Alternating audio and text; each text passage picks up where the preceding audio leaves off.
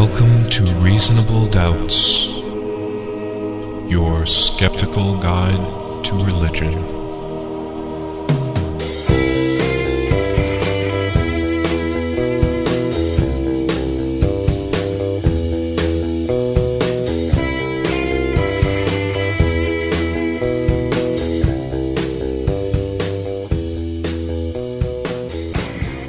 Welcome to Reasonable Doubts, the radio show and podcast for those who won't just take things on faith. Coming to you from Grand Rapids, Michigan, hometown of Gerald Ford, Gillian Anderson, Al Green, and the kid who plays the werewolf in Twilight.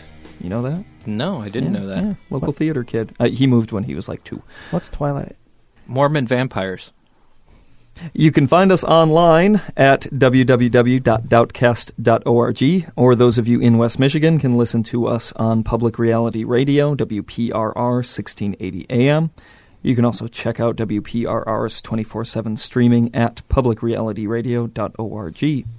Can they bite somebody who's just had a Coke, like with caffeine in it? We'll have to do a Twilight episode. My name is Dave Fletcher. With me in the studio, my fellow Doubtcasters, the man with no 12-year-old children in his house, Dr. Professor Luke Galen. Wait, we're supposed to get rid of the kids now? I have children. Twilight has become an ever-present force in my life. And fresh from his hike on the Appalachian Trail, we have Jeremy Bean. Hi. I thought he was in Argentina. No, I we're wasn't not on supposed the to tell Jennifer Appalachian that. Trail, but I did come back infested with ticks. You did? 3 to be exact. Oh, wow. No Lyme disease? Hopefully not. I'm on antibiotics. Okay. All right. Wow. Off to a roaring start here. On this episode, we've got, coming up later on, we have another entry into the Gospel of Doubt. But first, we're going to look at some emails. This one came to us from a 14-year-old atheist out in Detroit, a 14-year-old atheist girl. We don't hear from a lot of the young folk, at least not that young. I'm aware that we have a few younger listeners, and I think the advice we would give to all of them is don't let anybody look down on you for your age. Absolutely.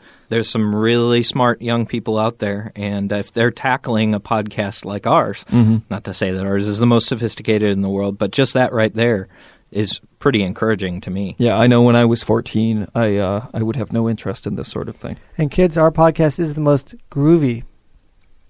See, he is hip. Wow. I underestimated you. So she writes, I'm a 14-year-old atheist, and I've been an atheist since I was around 11 or 12, something like that. She says that she read the Bible, thought that it was crap, and that there was no way she could possibly believe in something that made her a second-class citizen, and said that her non-Christian friends were going to hell. Her parents are Baptist Christians. She says, I was dragged to their church every Sunday kicking and screaming when I was little. Literally, I hated Sunday school. So boring. Amen to that. Thankfully, they've stopped taking me since I finally got up the guts to tell them I didn't believe and never would. That, coming from a 14-year-old, is pretty impressive right there. I mean, for someone to have that kind of conviction and to be able to go to her parents and say, this is what I believe, that's, I wouldn't have been able to do it. Anyway, she says, my question is this. My grandpa belongs to one of those the end is coming churches. He's always talking about it, and he's always talking about God and stuff. So my question is, how do I get him to stop telling me, God is with you, and such, without giving him a heart attack? I don't think I can tell him I'm not a Christian. He freak. And he's old. I don't want to somehow flip his heart out. She says, my aunt, my grandpa's daughter, died of cancer back in January and, quote, went to heaven. I don't think I'll ever get over never seeing her again, and he's all, oh, Jack, girl's name is Jackie, you'll see her in heaven again. And I won't, says Jackie, because if God really does exist, and I highly doubt it, I'm going to hell anyway. So, how does one talk to relatives who are staunch believers about sensitive issues like this. A relative has just died, a relative that Jackie, our listener, loved and misses, and she has to deal with not only losing her aunt, but she has to listen to her grandfather constantly tell her, "Oh, it's okay, you'll see her in heaven." Right. So this is complicated by a grieving process. And, Yes. and first of all, I mean, that's very courageous of Jackie facing a death of a loved one. I think that's hard for a lot of adult humanists Absolutely. to handle, is how to deal with that and to just boldly see it for what it is, and that, yes, your loved ones aren't coming back. That's a tough thing. So, boy, I don't know. I read this one, and I knew instantly we had to talk about it on the podcast because this is an issue that people of all ages deal with. Yeah. But I got to say, I'm pretty hesitant to offer any sort of advice. Why is that? Well, it's because these are such personal things and they're individual situations Yeah.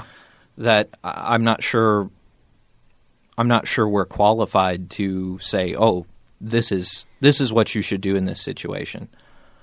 I do think, on the other hand, what we can do is help clarify her own thinking on the matter, Sure.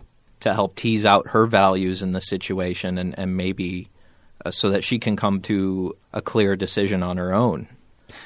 Questions like, what's more important to you, keeping a good relationship with your grandfather, Right. or being more intellectually honest with yourself and saying, "Look, Grandpa, this is what I believe. Deal with it or don't."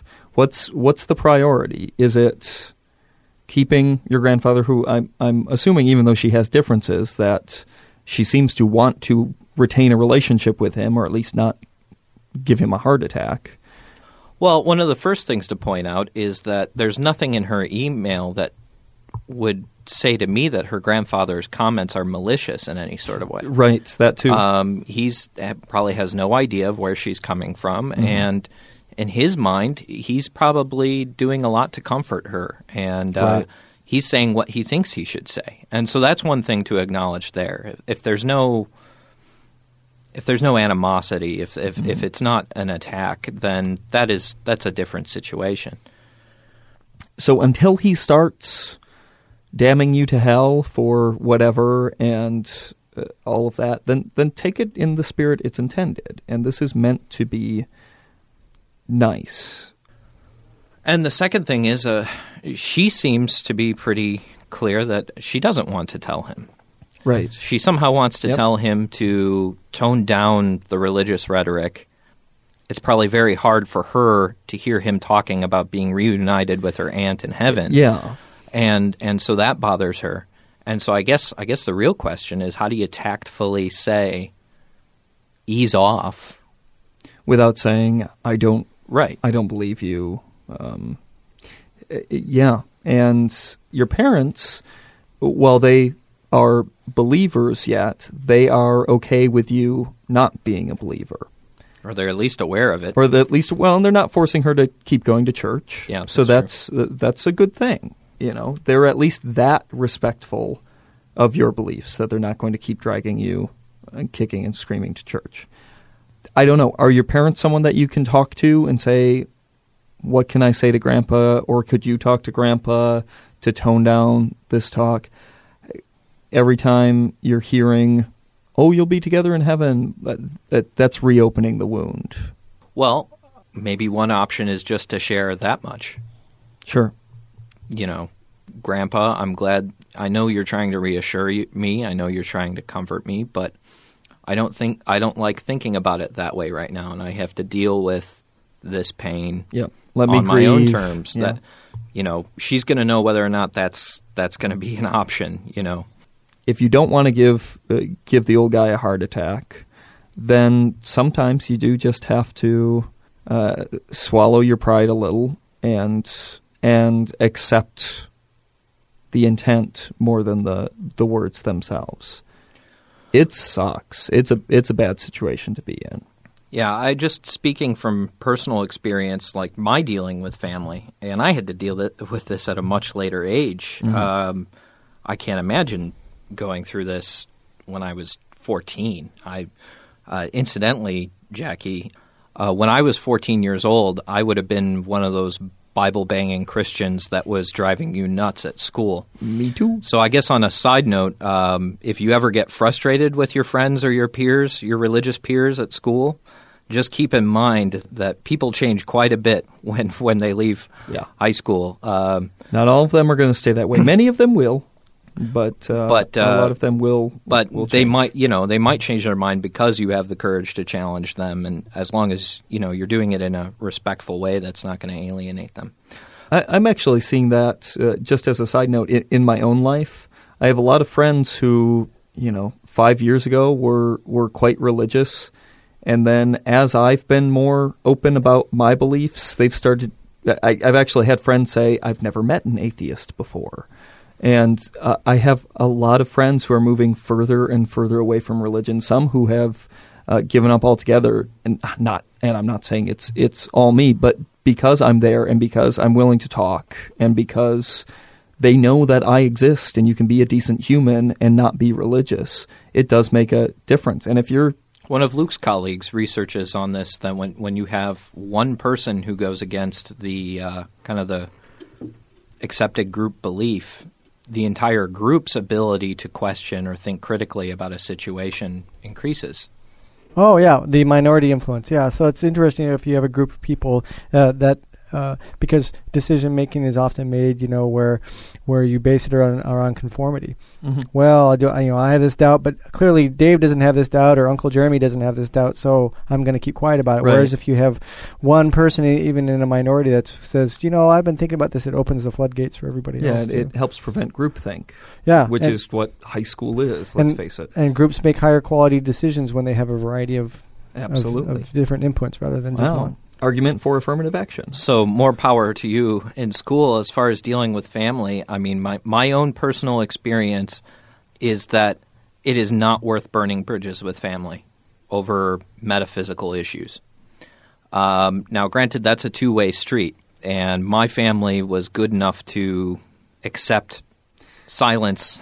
Yeah. And if I wasn't in that situation, I know your family background's a little bit different, Dave, so you might have a different take on this. But I think if your family wants to maintain a relationship and that's important to you, life is short. Yeah. And we don't have an afterlife to count on where we're reunited with our loved ones and can make everything right. So I'm of two minds about this. With my family, I think all of my uncles are ministers. My family is quite religious. And I just don't talk about it. We don't talk about religion and we don't talk about politics. There are plenty of other things to talk about. Right. That being said, actually just the other day, my fiancée got into a fight with her aunt on Facebook, her aunt who is married to a preacher, because she had posted a link to a anti-religious website, and her aunt screamed back on Facebook, "God is real," and then got into this whole theological discussion, like, well, you can't just say that, you have to back it up, and then her aunt made claims about 300 prophecies from Jesus that have been fulfilled and archaeological evidence of the Bible and all of this stuff, and I countered. And for my fiancée, she's no longer making apologies. And this is family that she's not particularly close to. And at this point, if they don't like what she has to say, then forget them. Right. If they don't, and it's not that she's going to family reunions and, standing up on a table burning a Bible or anything like that. But she doesn't feel the need to hide herself. If they have a problem with things that she's saying or doing, then that's their problem. And I think you have to weigh the relationship. If they don't want to be in a relationship because you have differences of religion or politics, then that's their problem. But when you're dependent, you're at home, and it comes to your parents or grandparents, if you're close, those are things that have to be taken into consideration.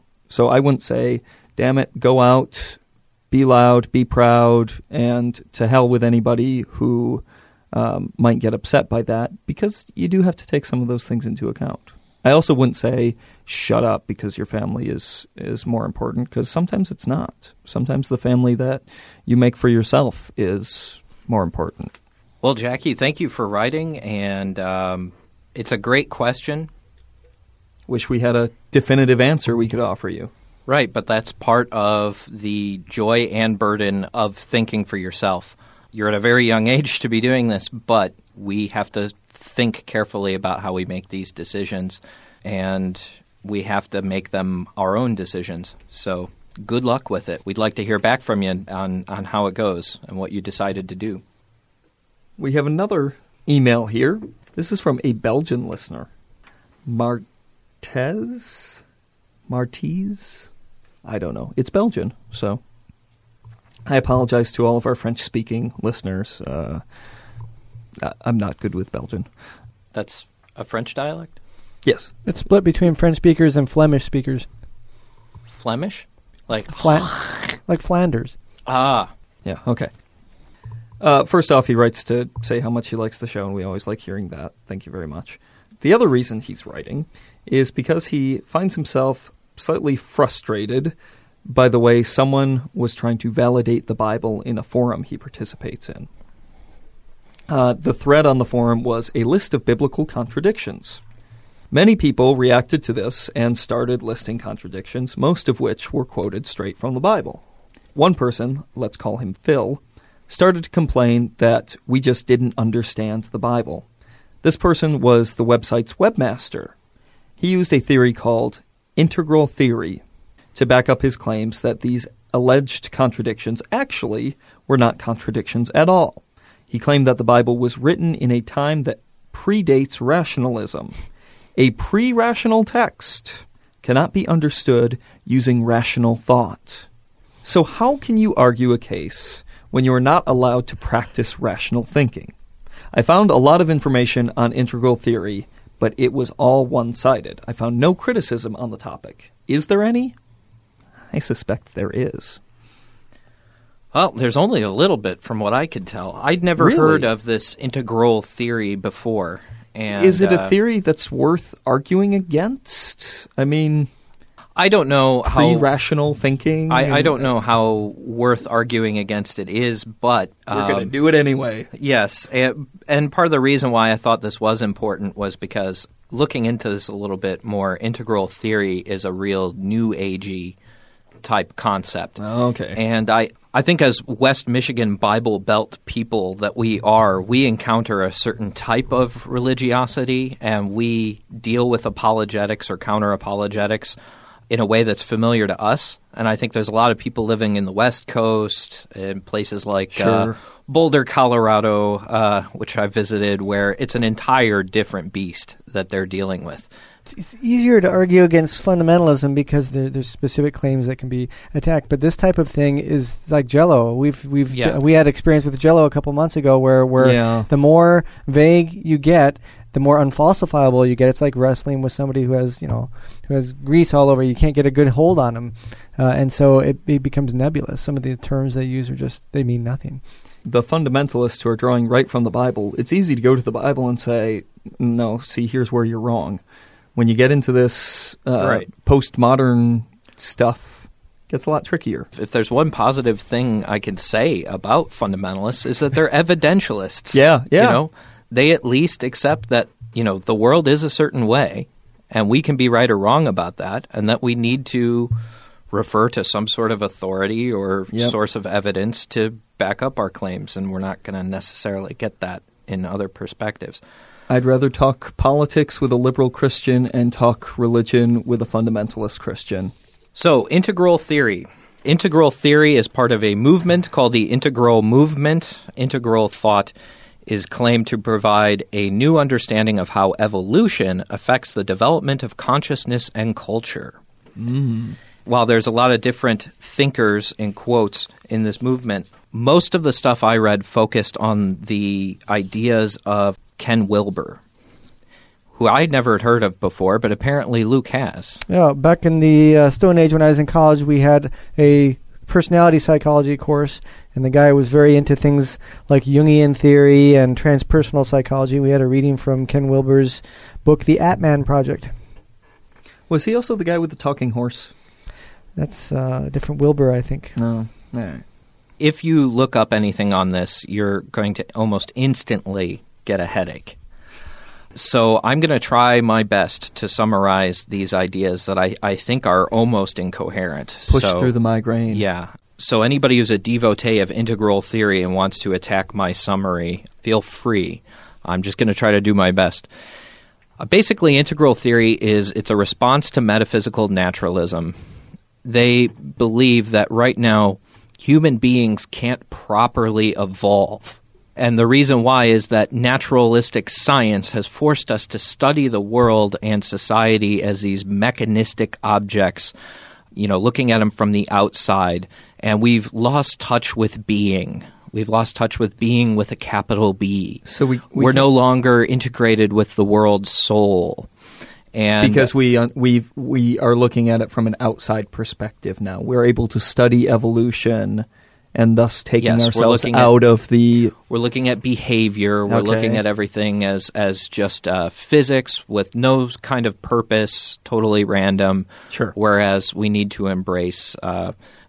Ken Wilber very much accepts the idea of teleology. He sees a purpose in every area of creation, that we are designed for some sort of end. Teleology, the idea that we're all working towards something great, that everything is working. The mountain is working towards the transcendent. Right, like the final cause of Aristotle type of thing. They elevate the status of mystical experience. He's of the mind, Wilber is of the mind that we need to draw upon the traditions of all the world mystics and take their claims as just as credible as the evidence that we get from the sciences. And why not? He wants to harmonize Eastern and Western philosophical perspectives, and he wants to harmonize them with all major world religions. And the goal is to then take this kind of harmonized hodgepodge of all different perspectives and integrate it into kind of a developmental psychology framework or paradigm. So in other words, all these religions, all these different philosophies are showing us how we are on this determined path to grow in some sort of direction. So essentially he wants to synthesize all knowledge, and he calls this his theory of everything. So to quote Ken Wilber from his book, A Theory of Everything, in this theory of everything, I have one major rule. Everybody is right.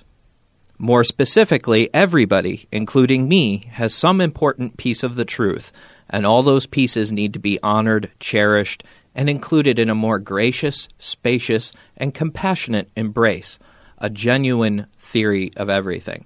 The thing to get there is everybody is right. So does that mean that I'm right in thinking that he's a loon? No. Everybody is right except for people who criticize Wilber and his ideas. Of course. He's notorious for making personal attacks on any of his intellectual critics. Oh, really? Yeah. Is he still around? Yes. Oh, wow. Lives in Boulder, Colorado. One of the reasons why I mentioned that earlier. Okay. And in the broad scheme of things, what he sees is that the universe and all beings are undergoing this cosmic evolution. So matter will become living cells will be conscious beings, and as eventually we will merge with the overmind or the world consciousness. Everything becomes When I saw that one movie, thing. and then we'll be little babies in spheres in space, as Richard Strauss is playing. Here's another wonderful Wilber quote. Maybe the evolutionary sequence really is from matter to body to mind to soul to spirit, each transcending and including, each with a greater depth and greater consciousness and wider embrace. And in the highest reaches of evolution, maybe, just maybe, an individual's consciousness does indeed touch infinity, a total embrace of the entire cosmos, a cosmic consciousness that is spirit awakened to its own true nature. It's at least plausible. And tell me, is that story sung by mystics and sages the world over any crazier than the scientific materialism story? That wacky scientific materialism. Which is that the entire sequence is a tale told by an idiot, full of sound and fury, signifying absolutely nothing. He plagiarized that. Listen very carefully. Just which of those two stories actually sounds totally insane? Well, Ken, yours does. Partially because he's misrepresenting materialism. Well, of course. The entire sequence is told by an idiot. Of course, that's a reference to the fact that there's no guiding intelligence necessarily behind it. Full of sound and fury. I have no idea what that means. It's from Macbeth. Okay. It's the idea that actually it's about the life of a human. Yes, it's a story told by an idiot, full of sound and fury. We rage. We try to do all of this stuff, and it amounts to nothing. They had just told him that Lady Macbeth threw herself off the castle. So. No, actually, they don't say how she died. She's just dead. I thought she threw herself off the castle. No. I'm going to look back at that. Yeah, anyway. But so ordinarily, I would just reject this out of hand. This is just complete balls to the walls insanity. I mean, but the difference with Wilbur is that he actually claims that these are all based in science. Right. His way of justifying these beliefs is what he calls orienting generalizations. He says he starts with already agreed upon knowledge that he's gathered from the physical sciences, the social sciences, the testimony of mystics, and research in the humanities. And so everything that he uses as the individual pieces of his synthesis are already agreed upon? Yeah, all of these have unanimous agreement in the sciences. And all he's really doing then is he's taking the different pieces of this jigsaw puzzle and he's seeing how they fit together and tying this. He's not making anything up. He's just putting the puzzle together. And so part of the evidence he would use for that is, well, this idea of Holland's related to the term holistic, structures that are individual wholes in and of themselves, but they are part of a larger whole. So the same way like a cell, for example, is an individual entity, but it's part of a larger whole, which is a body, which can be part of a community or a city, which can be part of a nation. And he basically says, well, that sort of thinking is accepted in the sciences, and so we extrapolate that out. Right. And then a bulk of the scientific work that he bastardizes is actually in developmental psychology. He thinks thinkers like Kohlberg's hierarchy of morals, or Piaget. Oh, yeah. Learned all about him psychology. in Sure. Education school. He even ties in Howard Gardner's multiple intelligences, which I think is... Howard Gardner may have some good things to say, but I think he's far from being accepted as mainstream or the multiple intelligences thing is pretty mainstream in education. But a lot of pseudoscience gets into educational philosophy. Yeah, because they want to think that there's all these different types of intelligence, musical and kinesthetic and athletic and all that, and that if it's in an education because teachers are dealing with like real peoples, then you must be good at something. The theory is you might be bad at math, but you're good at something. Well, and that some kids are visual learners and some are auditory, and that certainly is the case. There's a grain of truth to that, but when you look at things like, intelligence is often also have a high general component, and so all these stage theories like Piaget, Kohlberg, there's always a grain of truth to them in that, yes, in general, sometimes when children grow up, there's a differentiation of different types of learning. And they can be useful in education system, especially. But they often oversimplify things. Not everybody follows a stage. And in the case of, there's applications of Kohlberg's and Piaget's stages to religion. There's a guy who did stages of faith. It was like Fowler's stages of faith, where you have different types of prayer and different higher levels. But again, there's a grain of truth, but then it gets oversimplified as if everybody goes through these stages in lockstep. Right. Or that what about people that show, or cultures, in the case of Wilbur's theory, cultures that showed like the Greeks, all right, that was contemporaneous with the Bible, right? Why did the Greeks share a high degree of sophistication of learning and thinking at the same time that people are writing Bronze Age texts about Yahweh and burning bushes and things like that? So my sense is that it's kind of this unfalsifiable hodgepodge where you can say, well, if you show any type of primitive religion, they'll say, well, that's just a throwback. It's a burst of primitive thinking in an otherwise upward trend. But how do you get to? You can't pick and choose. Oh, there's a mystic. See, that's an example. Oh, there's a primitive, person getting stoned. Oh.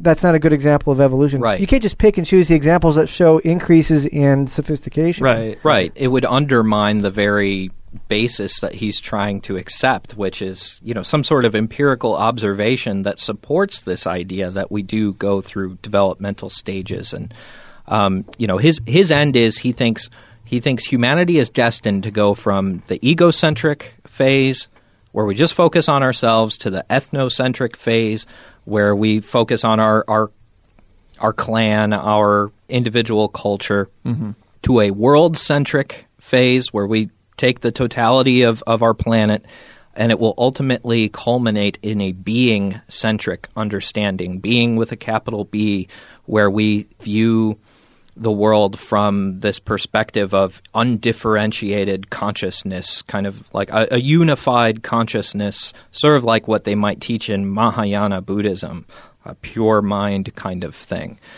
And a lot of that's very Jungian, too, because a lot of people were into Jung's synthesis of the East and West, where he took Eastern religious symbols and applied them to Christianity. And that's been influential in a lot of people who, again, are tired of fundamentalist type of Christianity, and so they want to synthesize it because they think Eastern thought is somehow more spiritual, more cool, and kind of, and it's vague, Yep. and you can have an enlightenment rather than heaven and things like that, nirvana. But again, it's to the extent that it's just not really falsifiable. I can make a lot of vague, wishful thinking predictions about how humanity has evolved, but there's a lot of counter examples as well. And as we pointed out, he's misrepresenting the status of this knowledge that he's talking about.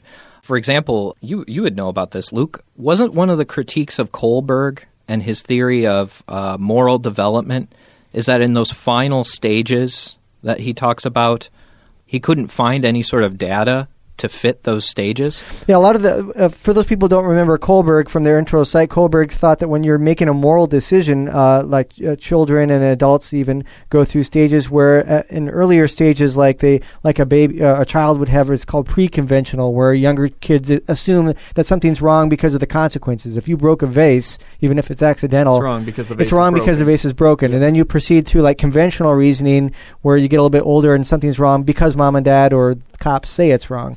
And then Kohlberg's theory was that post-conventional is when you have a higher abstract principle. So people might remember when you get these scenarios where you're supposed to judge, was a guy justified in stealing medication for his dying wife from a rich man if the rich man was not going to sell it? And so you then justify it by saying, yes, in some cases stealing is, sometimes it's wrong, but sometimes it's right if it's for a higher purpose. Yeah, so like Jeremy, what you were saying is a lot of Kohlberg's things are presumed that people will answer as they get more cognitively developed. They will get more post-conventional in their reasoning. Right. But one of the critiques of that is that, first of all, not a lot of people make it to what he would measure as post-conventional. There's adults walking around perfectly functional that are still at conventional reasoning. They're not mentally disabled or anything, but something's wrong because God says it's wrong.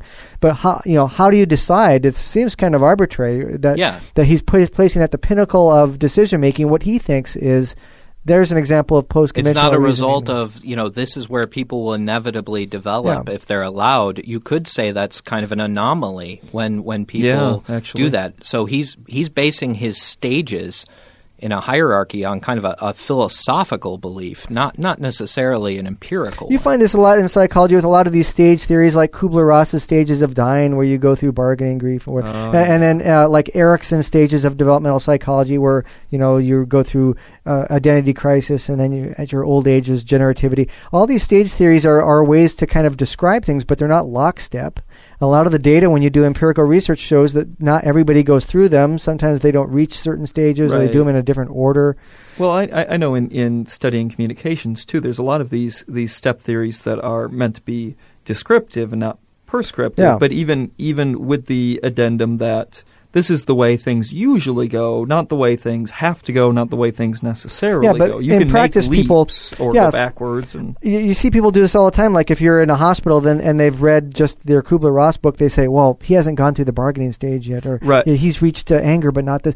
That's not invariant. And in the case of religion, like we're talking about, he's implying, actually, I think it's rather arrogant to imply that if you don't have a certain view of religion, that you're just at some sort of primitive, you you're mired in wallowing in your ignorance, and you'll eventually break through to a it sounds what he calls higher stages are where nothing is wrong and everything is right, and there's You'll get there someday. mystical when you experiences accept are mystical. It is an outgrowth also of this kind of 60s and 70s ish, like with when Buddhism and meditation and Japanese philosophy was all the rage, where you scientists, it's like a koan. It transcends rational thinking, and so your rational thinking is good for these things, but you are mired in categorical thinking, and that you simply this went through Gestalt psychology too. Is all about, yes, there's intellectualism, but then you have to integrate it, synthesize it with more emotional ways of thinking or intuition. Which is great then, because once you disparage reason, then you've created a sphere where you can pretty much say anything goes. Yep. Going back to his quote, everybody is right. Everybody has some important piece of truth, and all of those pieces need to be honored and cherished and included in a more gracious, spacious, and compassionate embrace. I think there's something that really resonates with people about that, because I can think for myself, reading the Bible, reading different scriptures, even things that I disagree with, I do find something of merit in there. Right. And so I think people look at this and say, oh, wow, wouldn't it be great to embrace all these different perspectives and everything and have that broader view? But what I think is really going on here with Wilber is that he's actually disrespecting a lot of these beliefs, because he's not letting them speak for themselves. If you are going to integrate all sorts of knowledge, all beliefs, all world religions into Wilber's framework, that means you're going to have to end up rejecting an awful lot in those traditions that you perceive as being on a lower developmental realm. It's kind of paternalistic or patronizing to people, like, that's the way that people think now. But this is like you hear from a lot of apologists the different paths to the same truth argument, where all of these cultures are doing these. They're really worshiping God, my God, as it always comes down to. They just don't know it. Yeah, they're not quite hitting the mark, but it's the same.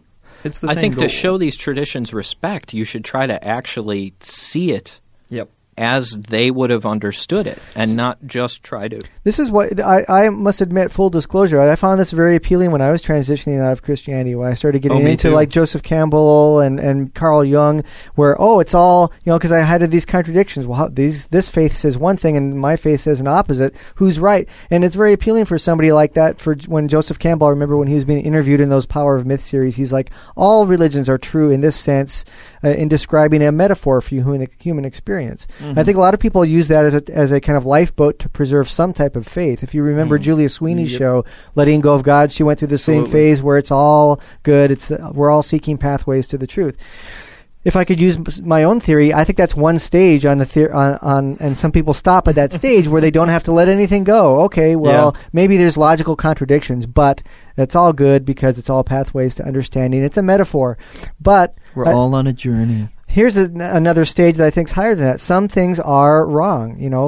I think Julia Sweeney said that. So if myths are ways of saying something that's true on a higher level, is the little engine that could. Is that true? Is Star Wars true? Once you get to a vague level of understanding where things are just pieces of truth, anything could be. It's just anything goes. And it's rampant postmodernism is where it leads us. Moving back to the Bible and using integral theory to interpret the Bible, saying that these aren't real contradictions, it's just pre-rational thought. I think recognizing these as contradictions is actually what brings out the worth of a lot of these texts.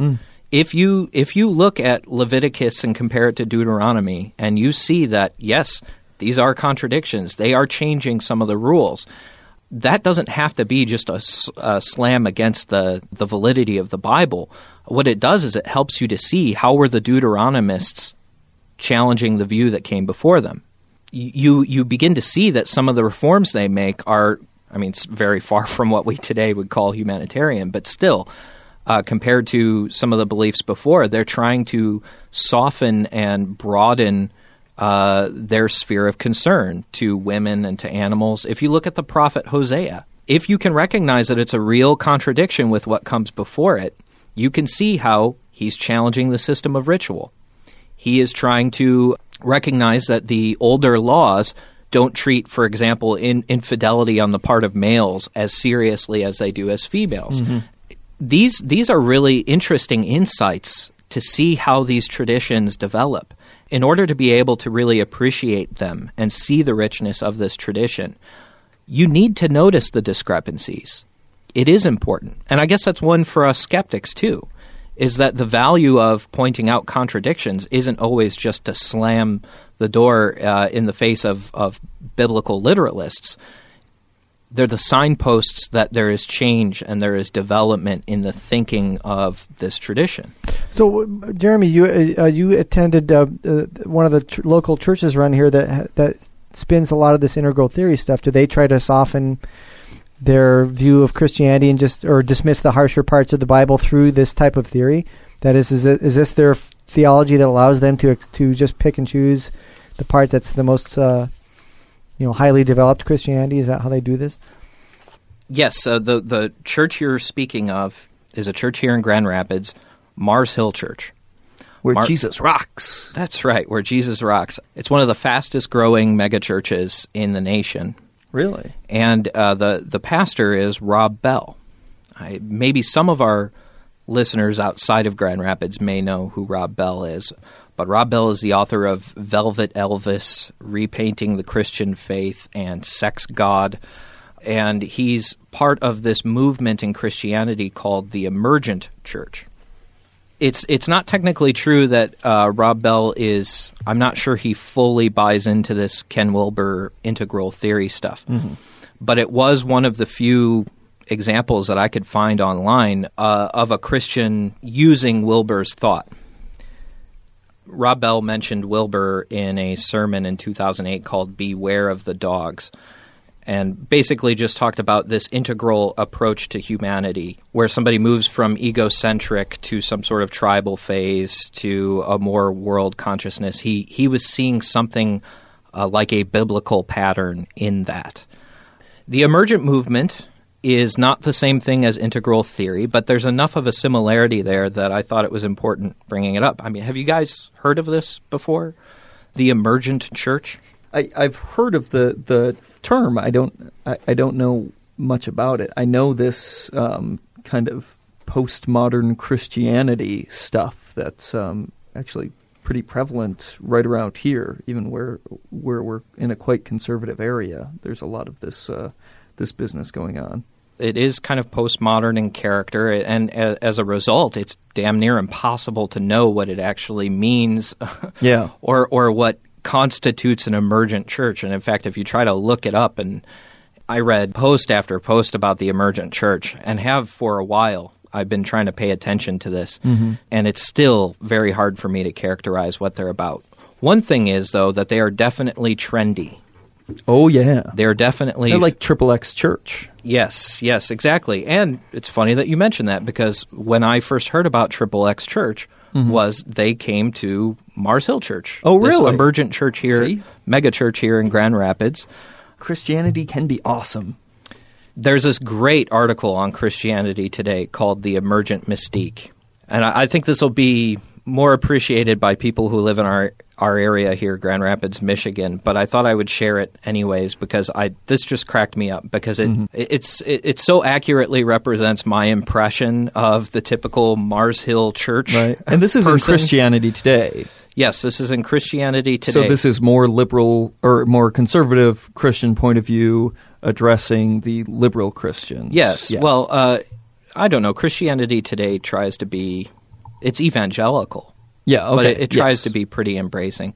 But yes, a lot of evangelical Christians are kind of creeped out by this emergent movement. Oh, yeah. And very critical. Rightfully so. This is by Andy Couch.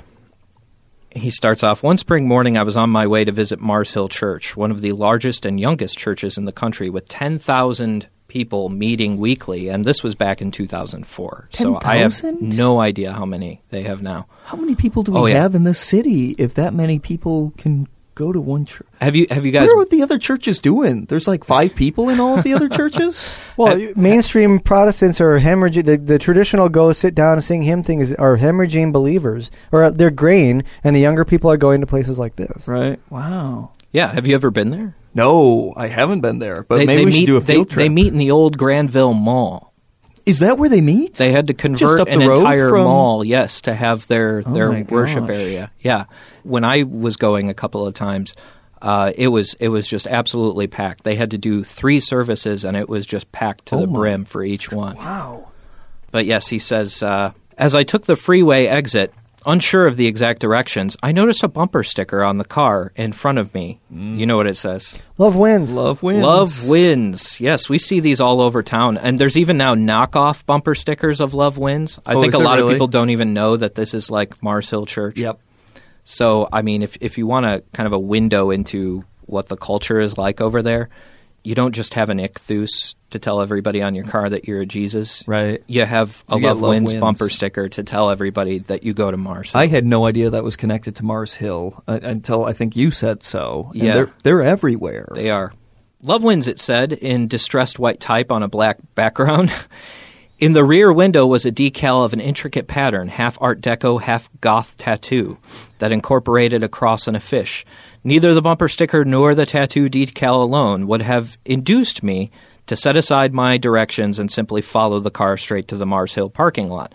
But I knew I had found my mark when I saw the passenger lowering the sun visor, looking into the makeup mirror, and meticulously adjusting his hair. Gentlemen, start your hair dryers. Not since the Jesus movement in the early 1970s has a Christian phenomena been so closely entangled with the self-conscious cutting edge of U.S. culture. Frequently urban, disproportionately young, overwhelmingly white, and very new, few have been in existence for more than a few years. A growing number of churches are joining the ranks of the emerging church. So first off, that perfectly describes my experience going there a couple of times, and every Mars Hill person I've ever encountered. I'm sorry to make that hasty of a generalization, and I know we're on the radio in Grand Rapids, and so people are going to be really offended. At all 10,000 of them. I'm just telling you what my experience has been so far. I don't know that many of them would take that as a mischaracterization. I think they would, a lot of them would take that as no. And as on the perfectly... positive side, it's the best looking church in Grand Rapids. If you want quality gene pools to breed with, there you go. So local atheists, go deconvert a Mars Hill chick. I was going to say, so long as you don't care about what's going on in their heads, if we're just looking but is much theology-wise, is a lot going on in the theology in their heads there? Should be easy to deconvert. If you're choosing a church because it's a hip social scene and it doesn't require that much of you theologically, I guess I would say that's the place to go, huh? Well, part of the reason why it is hip and trendy, I think, it may actually be a bit of cognitive dissonance in people. I mean, you want to be a Christian nowadays, you were raised at evangelical or something, but then you have to deal with all this homophobia, you have to deal with all this stuff that the culture at large is rejecting these attitudes. Well, part of the emergent church, one feature of it is that they call themselves post-systematic theology or post-evangelical. Basically, they just reject having a firm set of doctrines. Their mantra is that we don't have to debate about the doctrines of faith. We want to have a conversation. And so this is kind of nice when Mars Hill Church wanted to switch to a situation where they could ordain women into certain roles, or Rob Bell's more inclusive stance on homosexuality. You know, you didn't have to butt up against that difficult thing called the Bible. Right. Instead, you just said, well, we want to have a conversation about this. Jesus was all about love. It's all good. Quote from Peter Rollins, author of How Not to Speak to God, a emergent church author. Orthodoxy is no longer misunderstood as the opposite of heresy, but rather is understood as a term that signals a way of being in the world rather than a means of believing things about the world.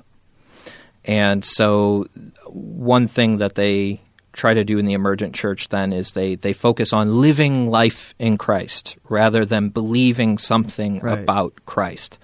Rob Bell has this wonderful metaphor about a trampoline.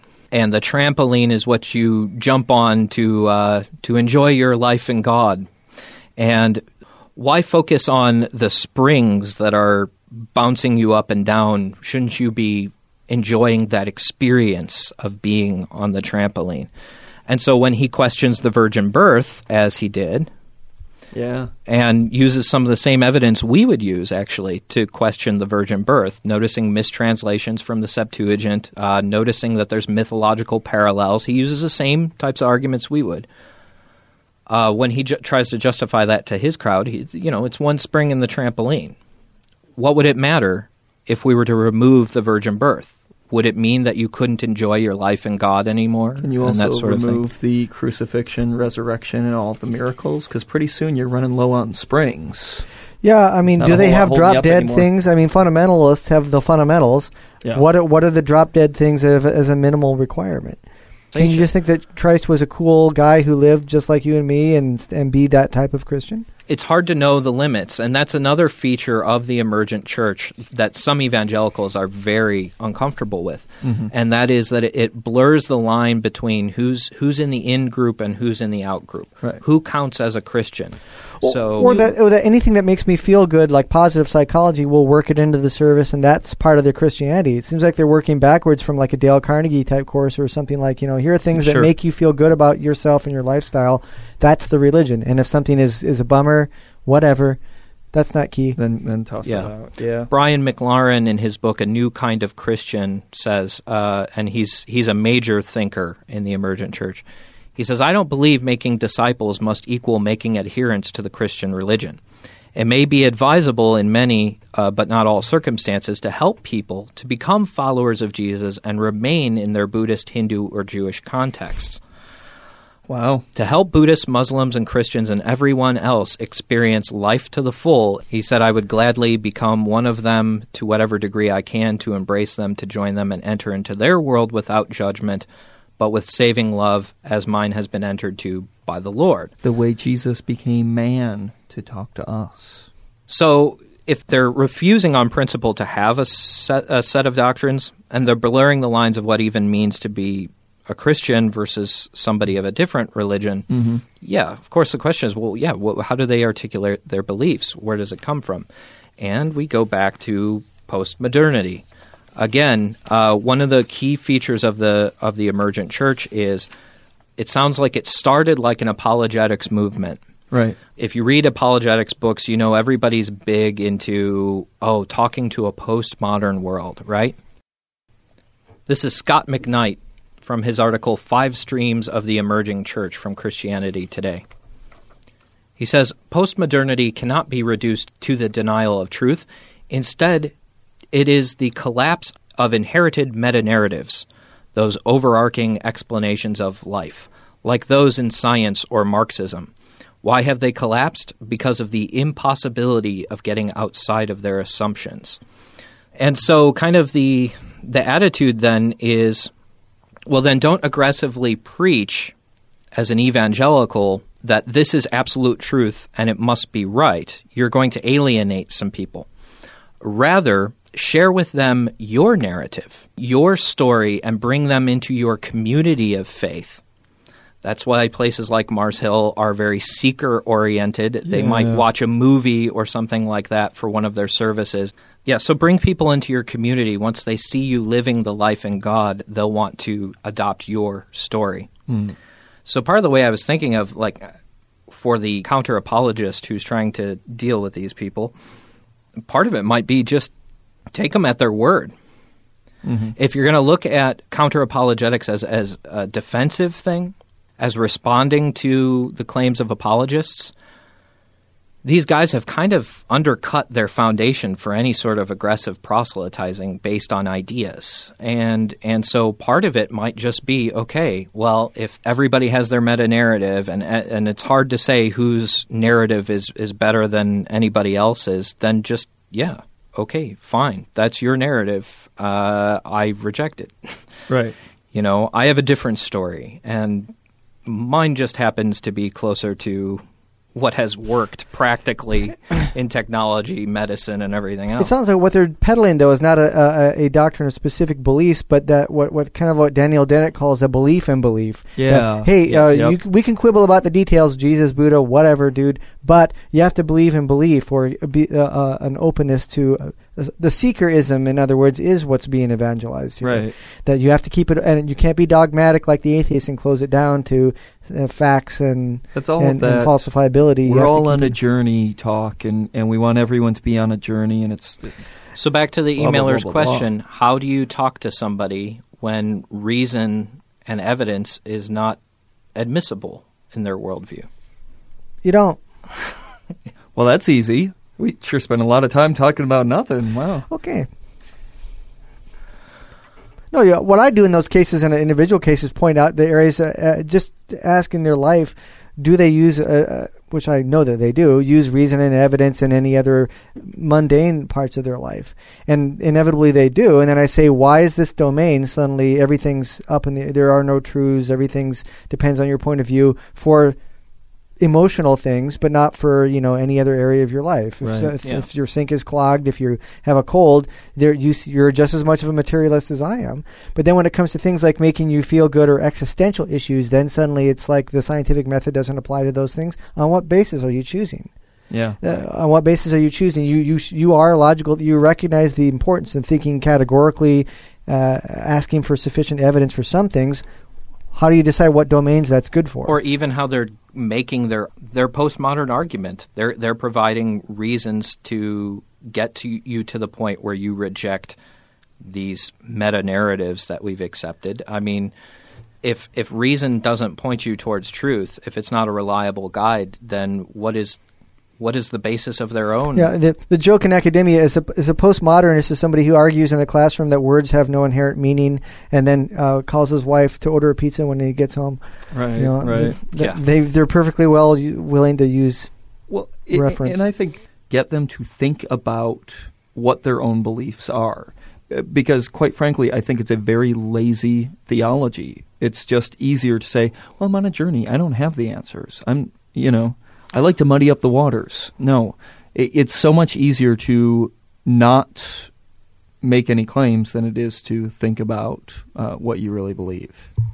So the next time somebody tells me that they're in a conversation about these things, I'm going to ask them, is the conversation going anywhere?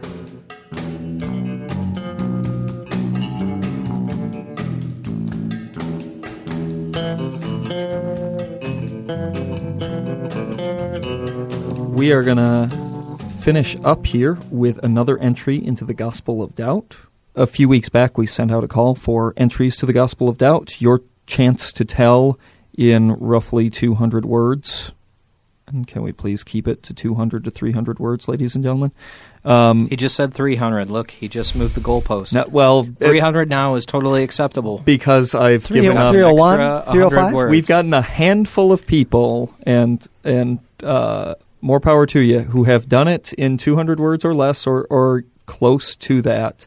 And then some who have sent me a couple of pages.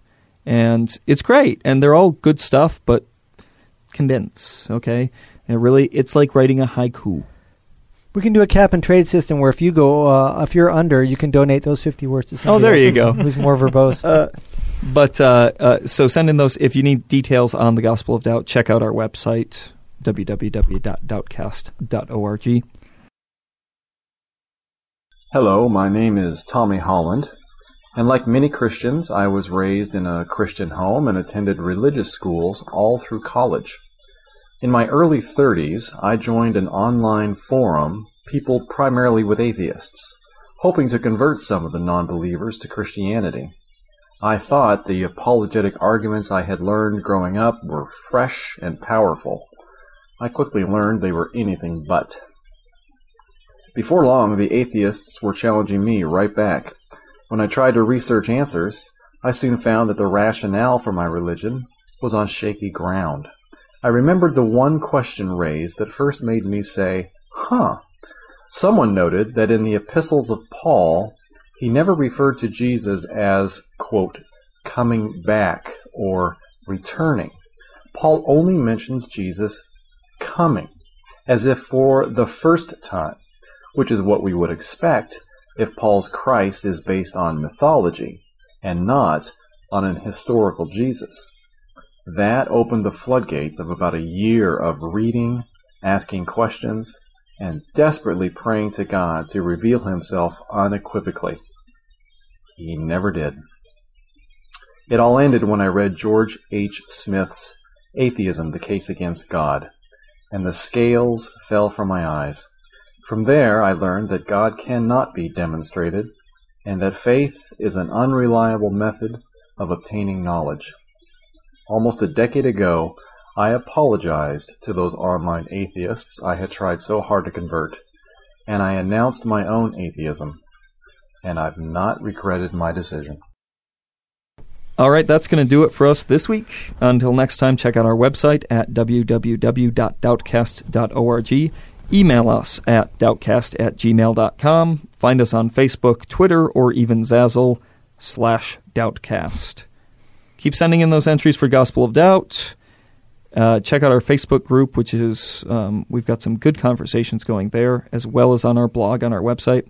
If you have time and inclination, write us a review on iTunes and help spread the word. Thanks for listening. Be sure to tune in next time for more of your skeptical guide to religion here on Reasonable Doubts. To catch up on past Reasonable Doubts episodes or to email your questions or comments, check out www.doubtcast.org. Reasonable Doubts is a production of WPRR Reality Radio. You can find out more about Reality Radio at publicrealityradio.org. Reasonable Doubts theme music is performed by Love Fossil and used with permission.